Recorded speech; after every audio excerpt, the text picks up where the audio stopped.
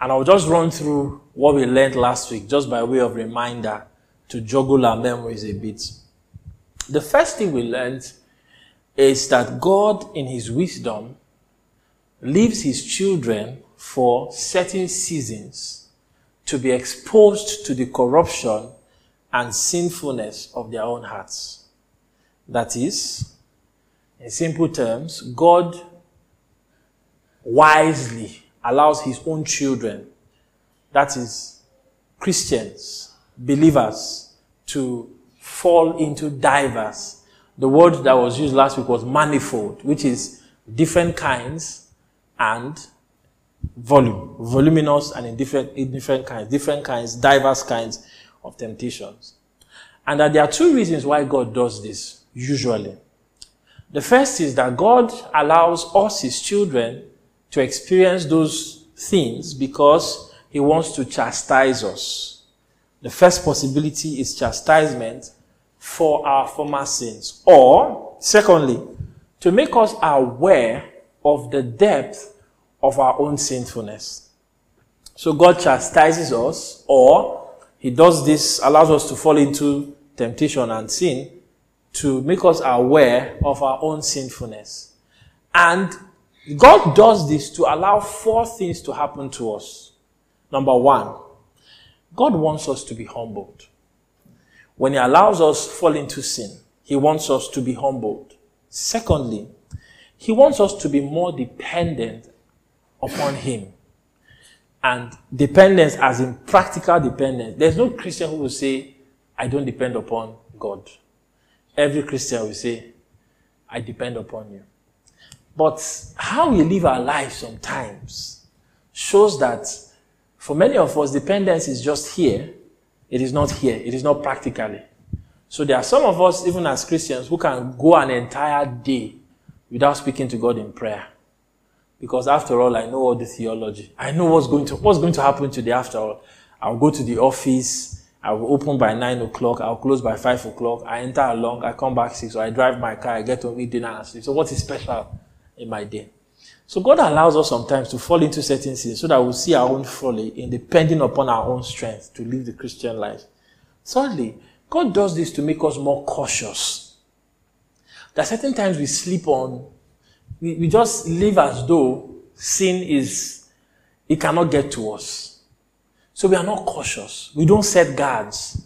We don't lock our doors, the doors to our eyes, the door to our ears, the doors to our heart. We watch anything, laugh at any kind of joke, expose ourselves to any manner of things, thinking that we are strong people.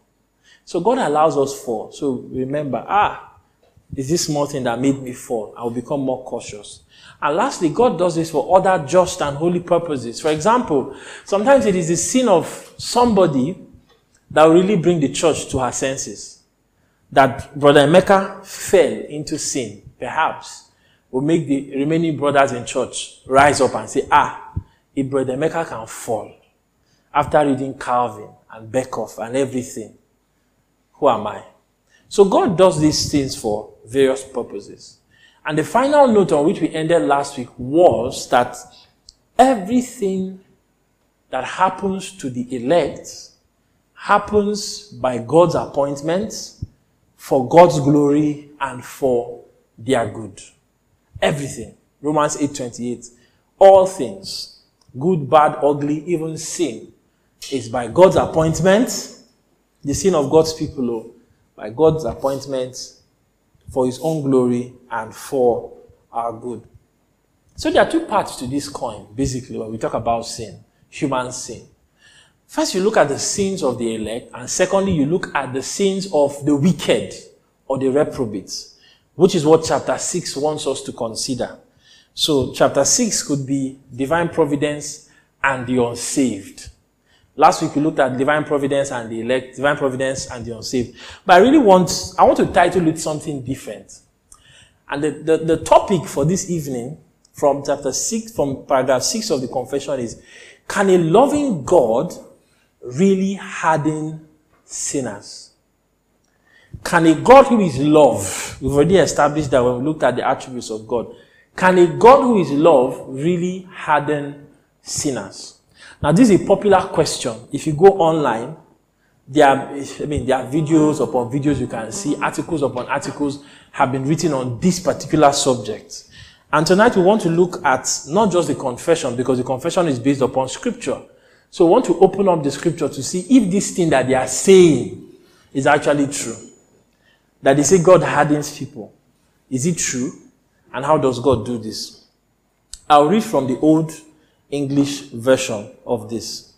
It says, paragraph 6, as for those wicked and ungodly men whom God, as the righteous judge, for former sin, does blind and harden, from them he not only withholds his grace, whereby they might have been enlightened in their understanding and wrought upon their hearts, but sometimes also God withdraws the gifts which they had and exposes them to such objects as their corruption makes occasion of sin.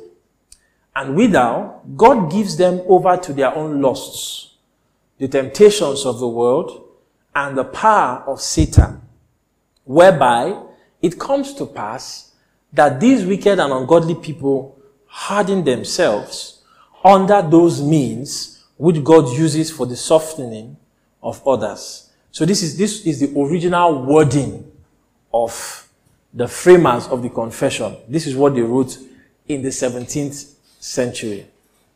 Now, I like a modern English version. I always say this. You can find it at founders.org. You cannot download it. It's just there on the web. So this is how they interpreted or they modernized this particular paragraph.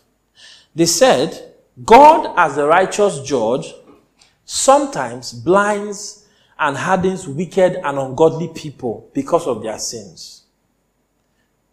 He withholds his grace from them, by which they could have been enlightened in their understanding and had their hearts renewed. Not only that, but sometimes God also takes away the gifts they already had and exposes them to situations that their corrupt natures turn into opportunities for sin. Moreover, he gives them over to their own lusts, the temptations of this world, and the power of Satan, so that they harden themselves in response to the same influences that God uses to soften others. I'll take this Bible study under 3 headings. The first heading is, we must consider the fact that God blinds and hardens sinners. The second heading is how God does this. And the third heading is the result of this action. God hardens sinners, number 1. How God hardens sinners, number 2. And the result of God's action upon sinners, number 3.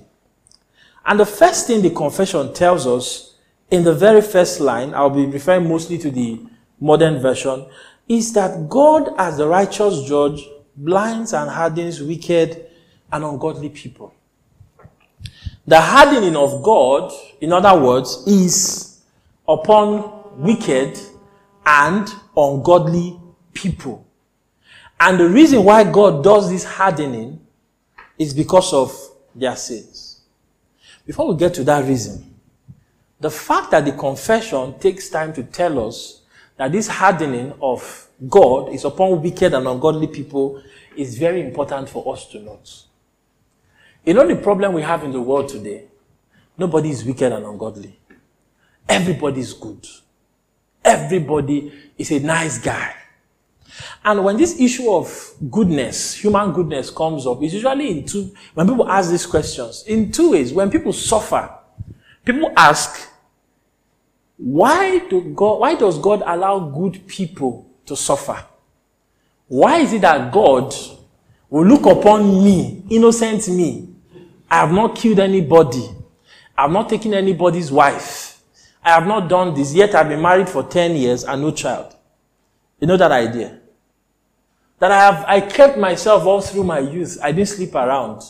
I was a virgin until I got into my husband's house or when I married my wife and no child. So because of those things I've done, I'm innocent. Why is God punishing me? Why am I suffering? That I worked to that all my results from secondary school to university, I didn't cheat. I wrote my WAEC myself. I wrote my SSC myself. I wrote my JAM myself. I wrote post-UME. I wrote I graduated myself, second class upper. Good 2-1. And yet, 5 years down the line, I don't have a job. Or 10 years down the line, I don't have a job. I'm struggling to feed. I beg to eat. And people ask, why do innocent people suffer? And I think I like the answer that R.C. Sproul Jr. gave. He says, there is only one good person who suffered. Only one good person. Every other person who suffers as ungodly people. This is the natural state of man. Man is ungodly and wicked. So, there's no subset of mankind that is innocent. In fact, if there was any such thing as an innocent person, there's no need for the gospel now. If you find one innocent person upon this earth, that person does not need the gospel. Which is also why when people ask this question, they say, what of the African man who has never heard the gospel? What of my grandfather who never heard the gospel? How will God send him to hell? After all, he's innocent. Well, if your grandfather was really innocent, God will not send him. Don't worry, you see him in heaven. If that qualifier you're putting upon your grandfather, that he's a good and innocent man, is actually true, you won't see him in hellfire. Then the Bible is a lie. Because Romans 3:23 tells us that all have sinned and fallen short of the glory of God. So this subset basically is the entire mankind, out of which God saved us. Out of which God saved us. Every human being is a sinner. So when God does this thing, let us also take note that God is not hardening innocent people. Sometimes people say, the Bible says God hardened Pharaoh's heart. Okay, so before the hardening, Pharaoh was one nice guy. It was not Pharaoh who said they should kill baby boys. Who said, go and grab all the boys you see. And it was not Pharaoh. It wasn't Pharaoh who met the midwives and told them that when the Hebrew wives are delivering, if it's a boy, kill them. It wasn't Pharaoh. So when Pharaoh's heart is hardened, we think, oh, Pharaoh is the innocent guy. No. It doesn't work that way. God only hardens the heart of wicked and ungodly people. God hardens the heart of sinners only. Why does God do this? The confession tells us that it is because of their sins. So God hardens the heart of sinners as a response to the sins of sinners. In other words, if there was such a person who had no sin, God would not have hardened his heart. Anybody whose heart has ever been hardened, or is being hardened, or will be hardened, it will always be because of sin. And let us look at Romans chapter 1. Romans chapter 1, from verse 24. I'll read from my end. It says, therefore, God gave them up to dishonorable. I'm reading 26, sorry. Therefore, God gave them up in the lusts of their hearts to impurity, to the dishonoring of their bodies among themselves, because they exchanged the truth about God for a lie. So before God was giving them up, what happened? They had exchanged the truth of God for a lie. So these were not innocent people. And worshipped and served the creature rather than the Creator, who is blessed forever. Amen. For this reason, God gave them up to dishonorable passions. For what reason? They exchanged the truth about God. For this reason. So there's a reason why God gave them up. For their women exchanged natural relations for those that are contrary to nature. Verse 28. And since they themselves did not see fit to acknowledge God, God gave them up to a debased mind to do what ought not to be done. So you see how this thing works. You have sinners who are sinning, and God hardens them because of their sins. Don't turn it upside down and say, we have innocent people, and then they sin because God hardens them. That's not how the Bible puts it. These people are already sinning, then God hardens them. Okay. Romans 11 verse 7. Romans 11 verse 7. What then? Israel failed to obtain what it was seeking. The elect obtained it, but the rest were hardened. So there is such a thing as hardening. It is biblical. That's the first thing, the fact we must establish. That God hardens sinners because of their sins. And when you look at it this way, you know that there is no innocent person who can come up and say, God, you hardened me. You know, sometimes we imagine that on the last day, some people will tell God, hello, sorry, sir. You did not soften my heart. The Bible says, you have mercy on those who you have mercy upon. You did me wrong. It doesn't work that way. Everybody who will go to hell because they deserve hell. And that is everybody, really. Except those that God will save out by his own sovereign will.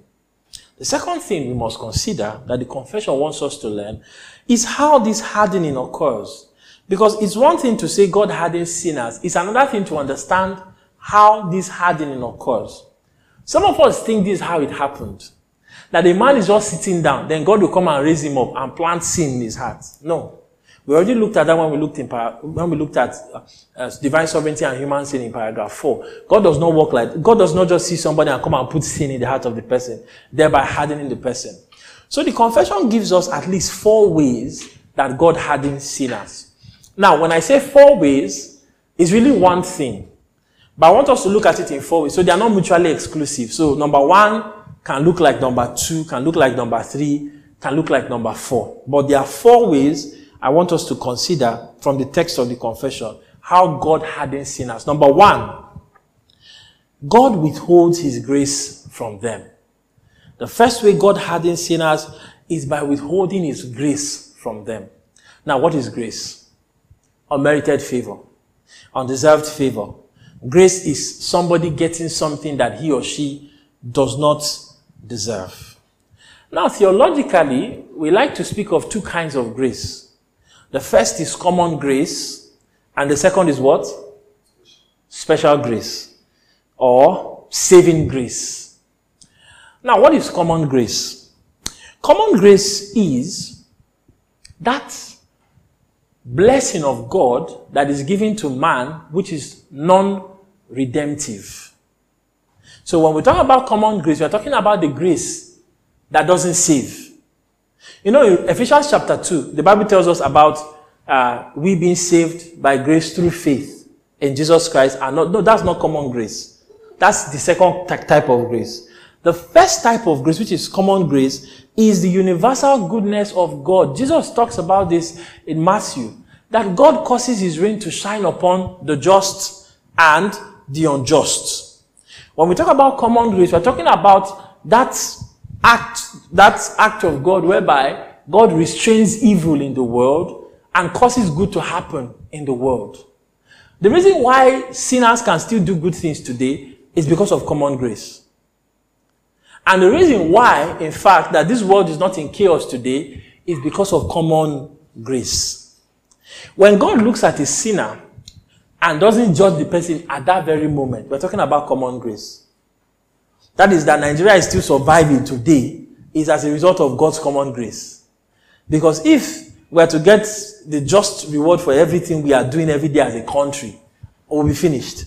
That's God's common grace. And look at Romans chapter 2. If you're there, you can read for us. Romans chapter 2, verse 3 to 4. Romans chapter 2, 3 to 4.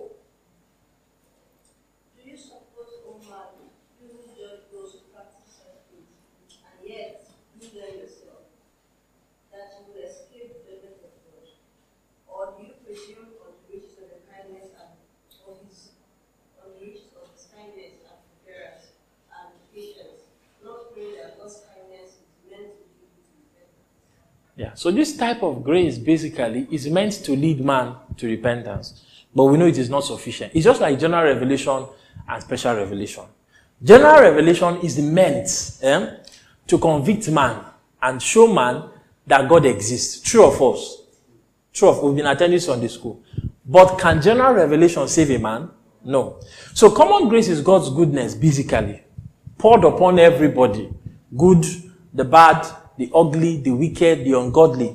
But that's not the grace that we are talking about in this particular paragraph. The grace that is being talked about that God withholds is his special grace or saving grace. Now, common grace, if a man enjoys common grace, a man can enjoy common grace and never have any change in his nature. Are we together? Common grace is just you are enjoying the gifts of God, but nothing changes in you. Special grace, however, causes a change in the nature of a person and in his disposition. Look at what the confession says. The confession says that God withholds his grace from them, the special grace from them, by which they could have been enlightened in their understanding and had their hearts renewed. So this common grace, this special grace that God withholds from sinners, from wicked and ungodly people, is the grace that could have opened their minds to understand the gospel and even cause a change in the hearts of sinners. Are we together? This is the grace that God withholds from sinners. Now somebody can say, if God withholds this grace from sinners, is God not being unjust? No. Remember, we're talking about how God hardens sinners now, according to the Bible. Not according to how it works in our heads, but according to the Bible. How does God harden sinners? God hardens sinners by not giving them grace. God has grace and he withholds it. Why does he withhold it? Do I know? He withholds it because he knows why he withholds it. In fact, Paul was thinking about this in Romans chapter 9. Please turn to Romans chapter 9. About this mercy of God that God withholds. He says, verse 14, he said, what shall we say then? Is there injustice on God's part? Oh, why is God withholding grace from Mr. A and giving grace to Mr. B? By no means. Verse 15, for God says to Moses, I will have mercy on whom I have mercy, and I will have compassion on whom I have compassion. So then, it depends not on human will or exertion, but on God who has mercy. For scripture says to Pharaoh, for this very purpose I have raised you up, that I might show my power in you, and that my name might be proclaimed in all the earth. So then, he has mercy on whomever he wills, and he hardens whomever he wills. So now we are not getting this understanding, that God, how God now hardens whomever he wills is to what? Restrain. That's withhold. He doesn't give it out. Because grace is undeserved. Both the person who receives the grace and the person who doesn't receive the grace, they have nothing to say against God. God just gives his grace. So whenever God wants to harden a sinner, he does this sometimes. He withholds his saving grace. The person can listen to preaching from morning till night. The person can be in various kinds of settings. But once that saving grace is withheld, the heart cannot be changed, and the mind cannot grasp the truths of the gospel. Are we together? What's the first way God hardens sinners? By withholding his grace. So his withholding of grace is hardening. Number 2, the confession tells us that God also takes his gifts. He takes away the gifts they already had. When God wants to harden a sinner, he takes away the gifts they already had. Can somebody read Matthew chapter 13, verse 12? Matthew chapter 13, verse 12. Or you can read from verse 10 to 12. Then the disciples came and said to him, why do you speak to them in parables? And he answered them, to you it has been given to know the secrets of the kingdom of heaven. But to them it has not been given. For to the one who has, more will be given, and he will have an abundance. But from the one who has not, even what he has will be taken away. Will be taken away. So there are two categories of people here. Let's not lose sight of this. Jesus had finished giving a parable. And the disciples came up to him and said, why do you speak to them, to the crowd in parables? And Jesus said, to you has been given secrets of the kingdom, but to them it has not been given. The one who has, more will be given, but the one who does not have will be taken away. But the way to balance this is to look at Luke's account. Look at Luke chapter 8, verse 18. Because the question is, how can God take away something from somebody who does not have? It's as if you have 0 naira and I'm coming to take away 5. How can I take money from you if you are broke? Are we together? So Luke chapter 8 verse 18 balances this for us. It says, take care then how you hear. For to the one who has, more will be given. And from the one who has not, even what he thinks that he has will be taken away. Now, in the context, the immediate context, Jesus is talking about the Jewish nation. And in the mind of the Jews, despite the fact that they had nothing, they thought they had something. So when you see the Pharisees walking on the streets of Judea, in their minds, they think we have something.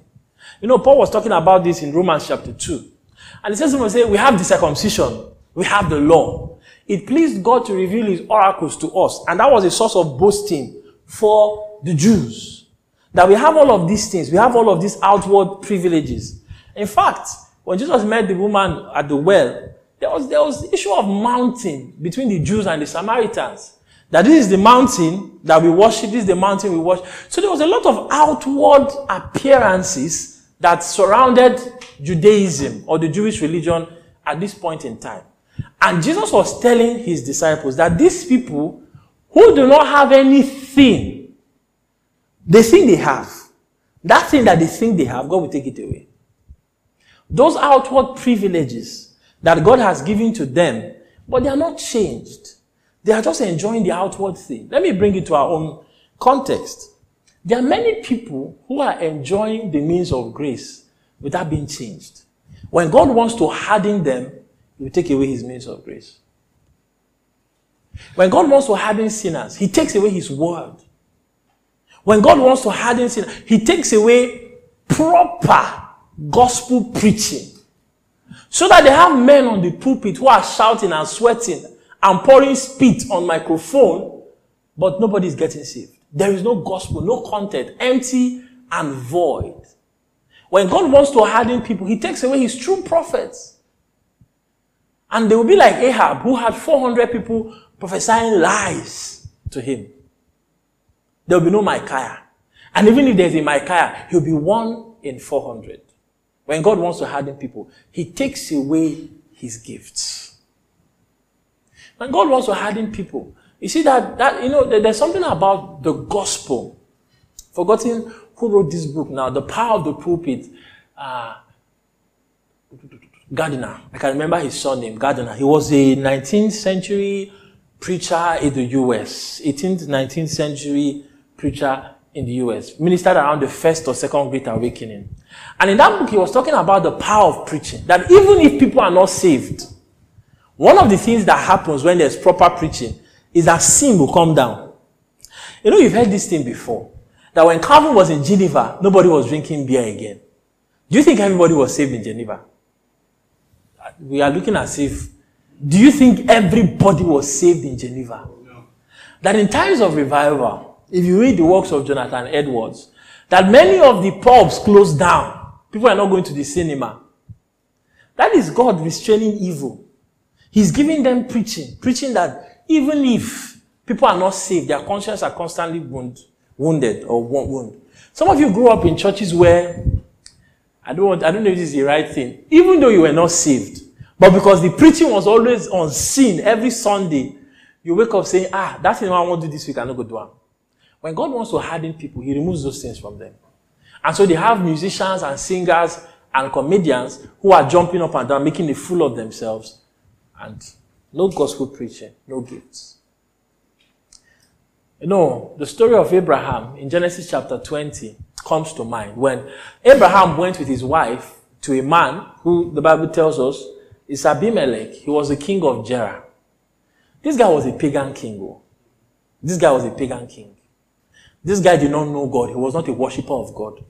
And Abraham told Sarah, this was the second time in their lives, that she should tell this man that you are my sister, because you are fine, you are beautiful, and all of those things. And then the man blessed Abraham, thinking that this thing is true. And then when he wanted to sleep with Sarah, this is an ungodly man. God himself came to warn Abimelech That warning that God gives to even ungodly people, if God wanted to punish that man, to really deal with him, what would he have done? You just do your own thing, and after you bear the consequences of your actions. But God, sometimes, this is him just being merciful to sinners, stops them from sinning. But the time comes when he wants to harden them, he removes those gifts from them, those things that have kept them from sinning. Thirdly, the confession tells us that how does God harden sinners? By exposing them to situations that their corrupt natures turn into opportunities for sin. Now, it is important for us to understand this. There are certain situations, if you put two people, they will respond differently. Are we together? I just want us to understand, before some people might say, okay, by God putting somebody in a situation, God is actually making him sin. No. 10 of us can be in a particular scenario, and all 10 of us will respond differently. Look at 2 Kings chapter 8. This is a story of Elisha and the kingdom of Syria. 2 Kings chapter 8, I'll read from my end. I want to read certain parts of 2 Kings chapter 8. Let's start from verse 7. Now Elisha came to Damascus. Damascus is the capital city of Syria. Ben-Hadad, the king of Syria, was sick. And when it was told him, the man of God has come here, the king said to Hazael, now this Hazael already is a trusted personnel of the king of Syria. It's like his right-hand man. And he told this guy, take a present with you and go meet the man of God and inquire of God through him, saying, shall I recover from this sickness? Verse 12. Or verse 11. And after Elisha had told him all these things, that the guy, just tell the king he will recover. But the king will eventually die. Elijah fixed his gaze and stared at Hazael until he was embarrassed. And the man of God wept. And Hazael said, this is very important. Why does my Lord weep? He answered, Elisha said, because I know the evil that you will do to the people of Israel. You will set fire on their fortresses, and you will kill their young men with the sword, and dash in pieces their little ones, and rip open their pregnant women. And look at what this man said in verse 13. He said, what is your servant who is but a dog, that he should do this great thing? Elisha told him, the Lord has shown me that you are to be king over Syria. Verse 15. He went to his master. The next day, Hazael took the bedcloth and dipped it in water and spread it over Ben-Hadad's face till he died. And Hazael became king in his place. Is this not interesting? The guy said, no, who am I? I'm but a dog. I can do nothing. I can do nothing. When God wants to harden people, sometimes he gives them the prosperity they are seeking. He gives them the power. Oh, we want to change this country, all the politicians are thieves. Okay, you are somebody that will put you in a position, and after 3 months, we are looking for you. Where's the money? Why is the record not balancing up? Sometimes God will allow people. What he does is that he puts them in certain situations where their own hearts will turn them to opportunities for sinning. Sometimes it could even be the other way. That God will take away things from a man. This is God hardening a man. It's like the guy will start sinning. He will start stealing. And after stealing, there's no end to his crime, in his life of crime. God will put you in a situation if God wants to harden you. So don't think God is the one that comes and plants sin in the hearts of people. The sin is already there. If God really wants to harden you, he will put you in a situation where your own corruption will walk, and you run crazy. Number 4. When God wants to harden a man or a woman, the confession tells us that God gives them over to their own lusts, the temptations of the world, and the power of Satan. God gives them over to their own lusts, the temptations of the world, and the power of Satan. You know, sometimes we think that the problem is, sometimes even as believers, let me not talk about unbelievers, although the context definitely is about the ungodly. One of the things that we don't learn from is when God allows us prosper in our sins. One of the things we don't learn from, as Christians even, is that when God causes your sin to happen, you should be scared. Ravelin, the Puritan author, said or wrote that not to be punished for sin may be the worst punishment that God will give you. Not to be punished for sin may be the worst punishment that God will give a man. A few weeks ago, I was watching a comedy kit by this young woman, Tauma. And you know how, I don't know how many of you know Tao, even if you don't know Tao. Her mother sent her to get money, and it was about 40,000 naira.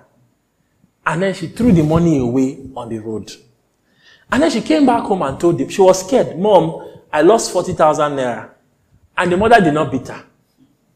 The mother said, no, you lost money, no problem, no problem.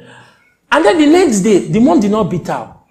So the mom came to the room to give her food. I think it was body breakfast in bed. Came to give her food. And then one day, the mom was walking, said, let me help you. The mom said, no, don't help me. Oh. I said, Mommy, this one has to stop. Kill me. If you want to, kill me now. I can't live with this. The folly for us sometimes is to think, I want to sin and it succeeds small. Then, I'm wise. The first time I stole money from the offering basket or from the office purse, nobody noticed. Kai, I'm smart too. I'm really smart. The first time I lied, like people check. Am I lying? Checked out perfectly. I'm good. You know the folly of Jonah? When God first told Jonah to go to Nineveh, when Jonah went first to Joppa, the fact that thing succeeded, that he could run away to a seaport, because God did not speak to him at the seaport. He was in a different place. And he started his journey to the seaport and he succeeded. I believe that thing happened in Jonah's head, that if I can succeed this far, why don't I take a ship and go to Tarshish? And he entered the ship thinking that he'll succeed.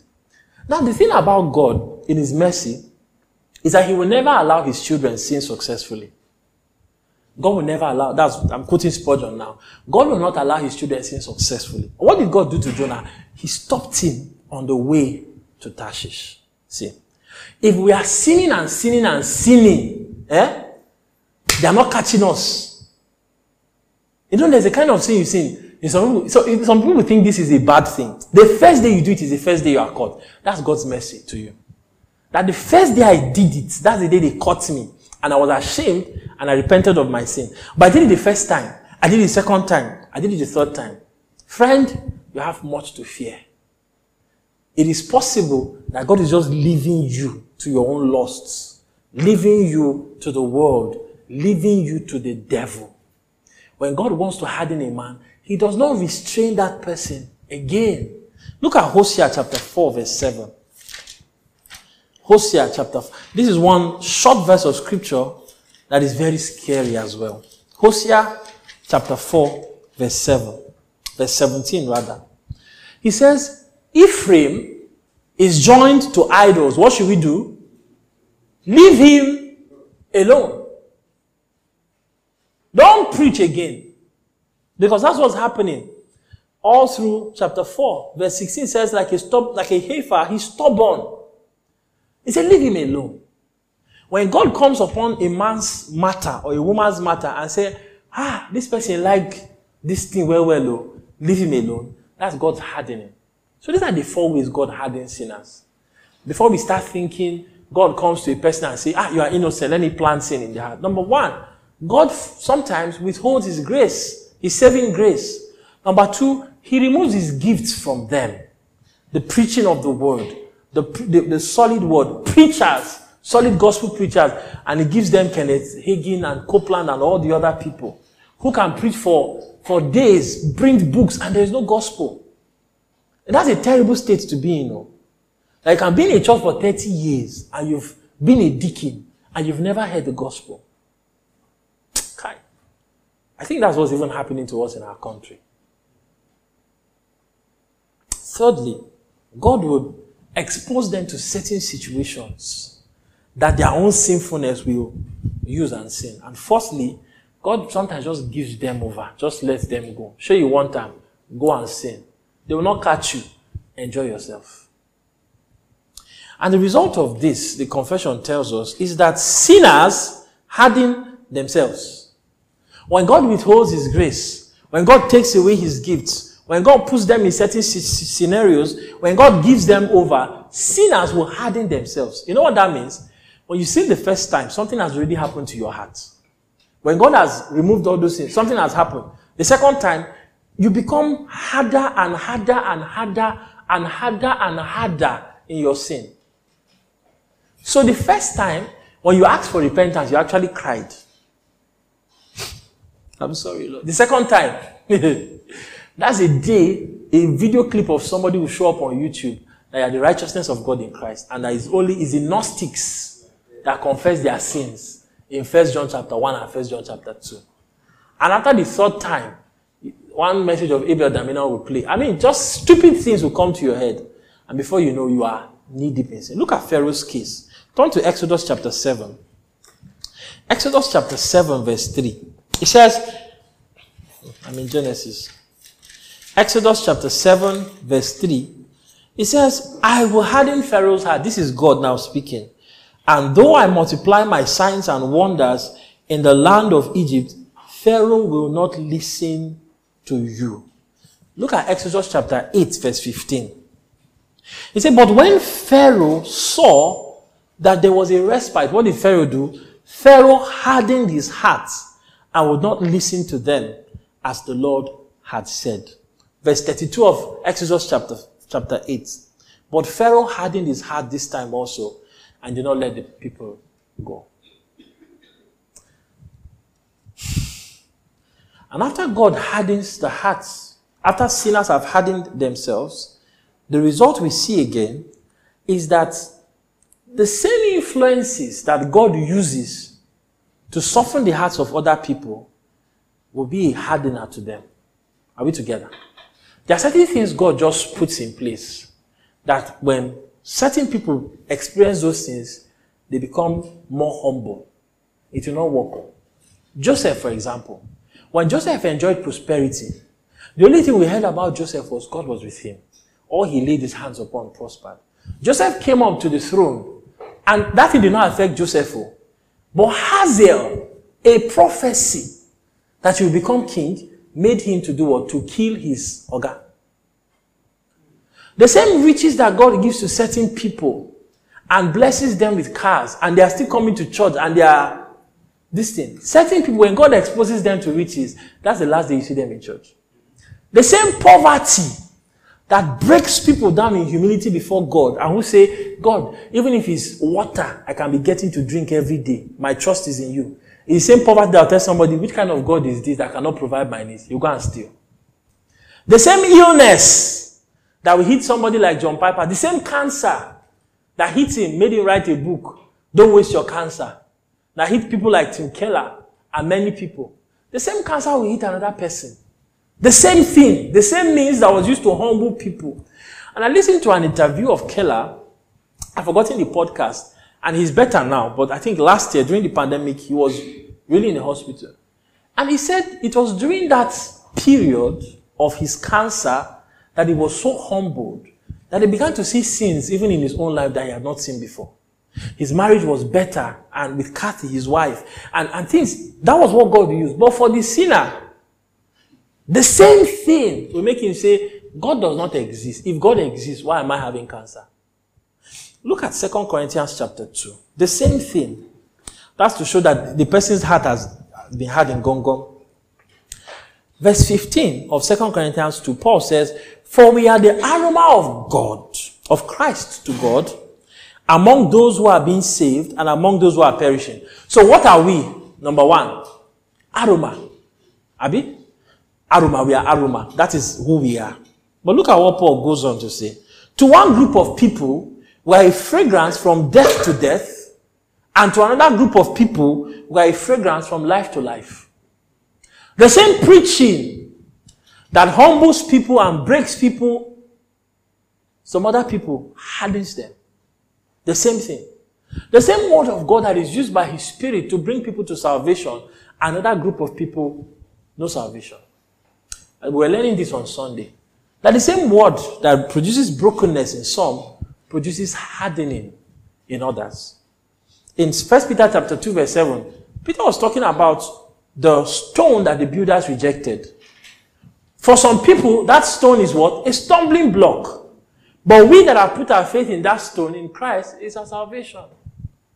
That is the height of hardening, to show you that God has really hardened the person. He hardens himself to such an extent that all the things God uses to soften other people does not soften his heart. See, if you have noticed that you as a person can no longer be broken before God's word, applying what we heard on Sunday morning, and that all the blessings of God that breaks other people does not break your own heart. Sometimes you are in a place and people are singing and you are like, why are they shouting on top of their voices? What is so special about in Christ alone? What is so special about this hymn? And you are saying, hey, it's boring. Where is the beat? Let us do bedu. Your heart might have been hardened. I'm serious. And I think this is the case with most of the Christians in Nigeria. That a person cannot even listen to preaching for 30 minutes. Your heart has been hardened. God is withholding his grace from you. He's taking away his gift from you. And you are hardening yourself.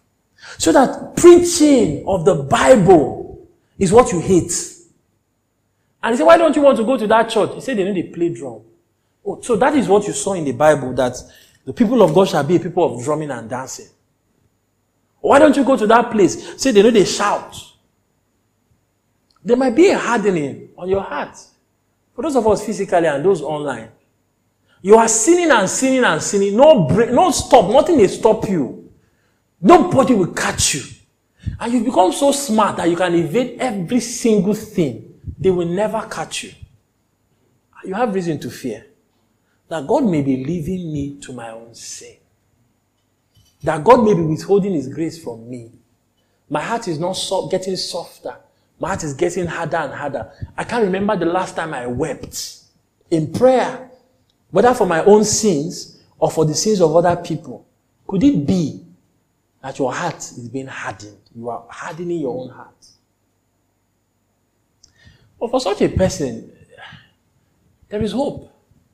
You can cry out to God for the softening of your heart. You know that there was a time when your conscience used to be soft.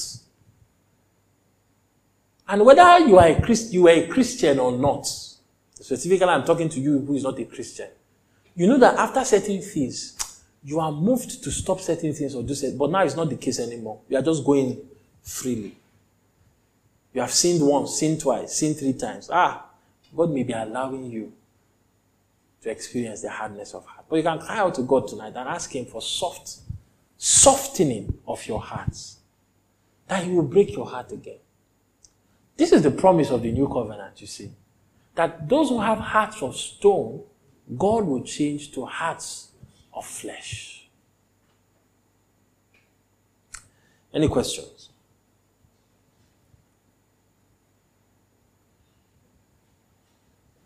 Online. It's as if, as this confession is going further, nobody's asked questions again. Okay. God is good. God is good. But then, for those of us who are professors, this is where we must take a warning. You know, when God presents this thing to us sometimes, we think, oh, it's for the person who is a sinner. For you who is saying, I'm a Christian, I'm in church, and you can see all these things in your life. You can see that sin is going on and on and on and on. You can see that prayer, you just pray like an exercise. You can see that the word of God does not even, when you take up the Bible, you sleep.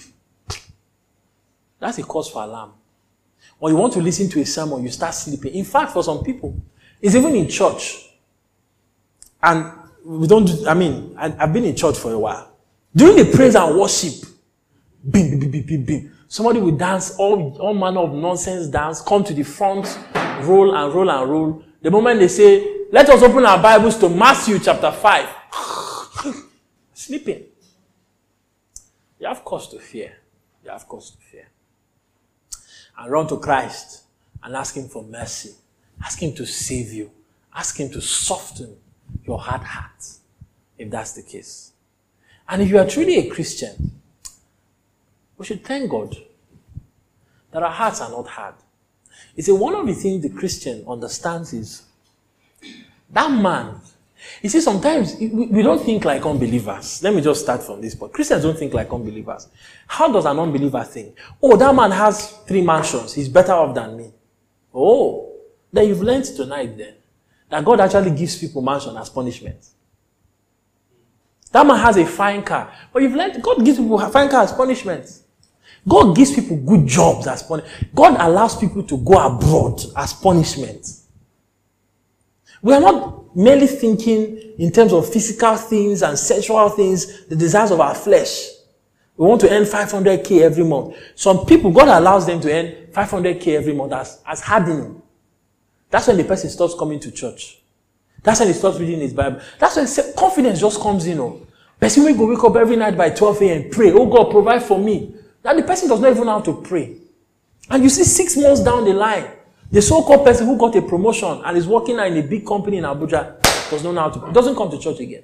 And you with your brokenness, you are still coming, you come on Tuesday, come and say, God, make me like that person. That person might be suffering.